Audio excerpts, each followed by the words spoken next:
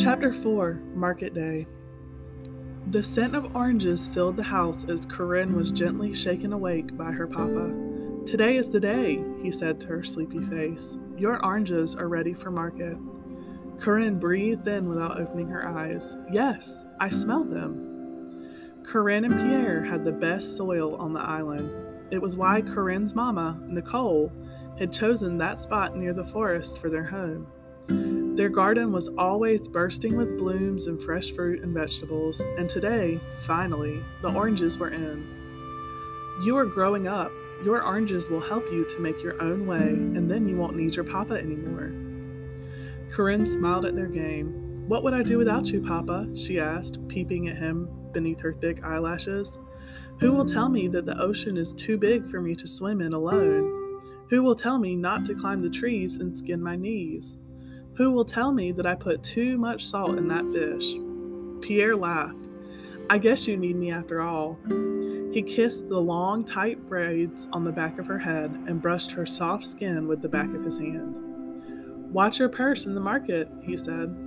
"Watch the sea doesn't swallow you up," she said. "I have seawater in my veins," Pierre said.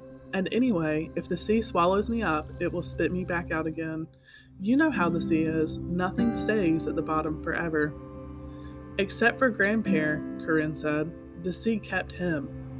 "Grandpere wouldn't have it any other way. He is the king of the fish folk," Pierre said, "and that is why you will always be safe in the sea." Corinne breathed the cool morning air that washed up from the shore. Most fishermen lived right on the coast, and everyone else who lived in the villages scattered throughout the island stayed far from the mahogany forest. But Corinne and her papa lived on a hill nestled among the outer edge of the forest trees, overlooking their fishing village. That was where Corinne's mama had liked it, close to the forest. It was where she grew things. It was where she was happy. It was still inky dark before dawn, and in moments, Corinne could no longer see her papa as he walked toward the sea. But after sunrise, the sea would become a clear blue, with hints of green deep beneath. Then the tips of rippling waves would sparkle in the sunlight, making the sea almost blinding. But Corinne's papa was used to the sea. He grew up there. Grandpere had been a fisherman too, and spent most of his days out on the boat with his nets like his father before him. Corinne's papa had taught her everything he knew about the sea, but she was not going to be a fisherman. Corinne breathed in the scent of her oranges. She was like her mama. She belonged to the land. As Pierre walked down to his boat, Corinne turned back to her pillow, thinking of her grandpere swimming among the fishes. When Corinne finally got up, the sun had risen, but barely penetrated the thick layer of clouds that hung over the island. From the living room window, she could spot her father's bright yellow boat reflecting what little light there was back to shore. He had painted his boat just so that Corinne could spot him easily from the house and know that he was still near. Instead of the usual colorful cotton skirt and white blouse that most girls on the island wore, Corinne got dressed in some of her father's old clothes. She used rope to tie the pants tied around her waist and rolled up the hem to her ankles and his shirt sleeves to her wrists. Satisfied that she looked very grown-up and businesslike, Corinne went out to pick the best oranges to sell. Their garden was filled with fruit and vegetables, most planted by Corinne's mama before Corinne was born. There were guava and pomerac, peppers and tomatoes, cassava, dasheen, and chives, each neatly planted around the garden. But in the middle was the orange tree. Corinne remembered her mama's hands over her own, pushing the seed into the ground. She remembered watching it as it sprouted up and its leaves uncurled in the sun.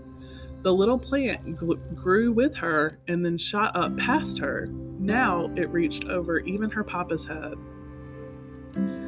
As Corinne worked in the garden, the memory of her mama holding the small white orange seed came to her mind. Her mama had told her that the seed was magic. "If you take care of it, it will take care of you," she had said as she taught Corinne how deep to plant the seed and how much water to give it. Corinne could never remember the sound of her mama's voice. But Pierre reminded her of all the things that her mama used to say. When she thought of her mama's voice, she only heard the sound of the wind through the leaves. That morning, Corinne could almost feel her mother's hands on hers, and she could smell her mother's woody scent. A seed is a promise, Corinne, a guarantee. Plant it and watch it grow.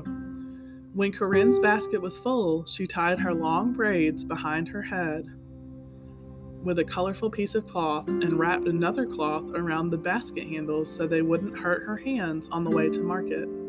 She walked down the dusty path to the main road and went past the edge of the forest. Pink and red hibiscus held their petal leaves open to the sun, while bees took advantage of their pollen. When she paused to switch her hands, a hummingbird hovered near her basket for a moment. It seemed to drink in the scent of her oranges before it darted off. Already, the day was getting hot. The farther Corinne got from the sea, the less breeze there was to cool her. By the time she reached the dry well, the sound of seagulls and waves had become the sound of chirping birds and animals running through the bushes at the sides of the road. Past the next well, the full one, and a few houses just outside of town, the sound of the market arose. The hum of people haggling over prices, the chickens squawking, and the cries of goats and pigs filled the air. Then came the smells, ground spices, ripe fruit, and strong coffee among them. Corinne didn't hesitate at the entrance of the market. She walked straight in and staked out a spot in the crowd. She rolled out the cloth from around her hands and spread it on the ground. Then she began to arrange her oranges in pyramids of 5 on top of it. "Oh, no, no, no, child," a woman selling Edo said.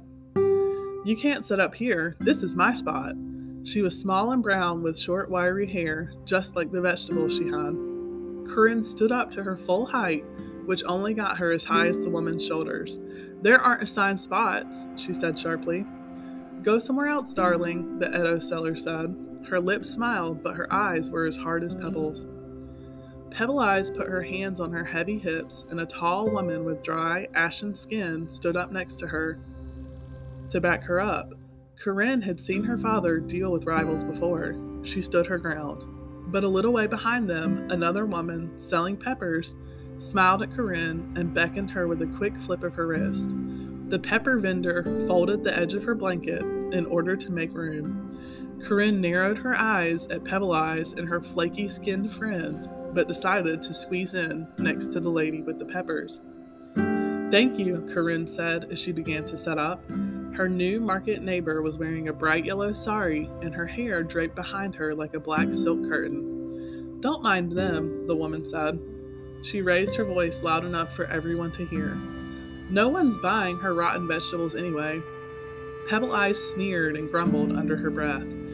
Flaky skin sucked her teeth. "Chips." Corinne smiled at her neighbor, who had soft-looking arms, just the kind that Corinne would have liked to feel folded around her.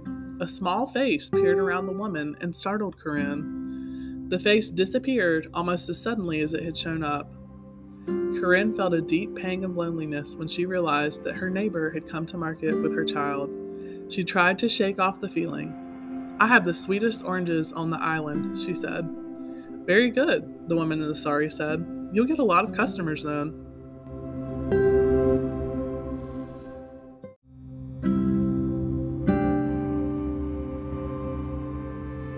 The market bustled with people haggling about money and the quality of produce. Coins dropped into hands and jingled in pouches. Vendors sang about their wares over the steady hum of negotiations. "Sweet, sweet figs here. Get your sweet figs. Potatoes for stew. Cheap for me. Plenty for you. Nice ripe melongene. Ask Miss Jen for melongene. Long mango, sweet mango. Julie mango, sweet mango." And then the market voices fell silent. The hush began at one side of the square and rippled out to every corner. A beautiful woman moved past market-goers in the suddenly still crowd. She was dressed in a green cloth the color of forest leaves. Corinne pushed through elbows to get a better look. The cloth wrapped around her body flowed behind her. She walked with such grace that she appeared to be gliding along on a ribbon of green. Her skin was the deep brown color of wet soil. Her hair was piled high on top of her head in a yellow, blue, and green cloth. She paused briefly and turned. Corinne felt as though the woman looked right inside of her, and her heart leaped in her chest. But it was impossible to tell who the woman was really looking at from her deep-set eyes outlined by thick eyelashes as black as shade. Corinne kept her eyes fixed on the woman as she walked through the market. As she passed, the crowd found its voice again. Some held out their produce for her to buy. Those who didn't narrowed their eyes and whispered about her behind their hands. Who is she? All my born days, and I never saw that woman before. Anyone know who her people are? There's no way to tell what kind of person she is without knowing her family. The woman in green finally stopped far from Corinne in front of an ancient woman with striking white hair who sat beneath the only tree in the market. She had come to see the witch. Come back tomorrow and we'll see what the woman in green is doing in the market and see if she is really as interested in Corinne as Corinne thinks that she might be.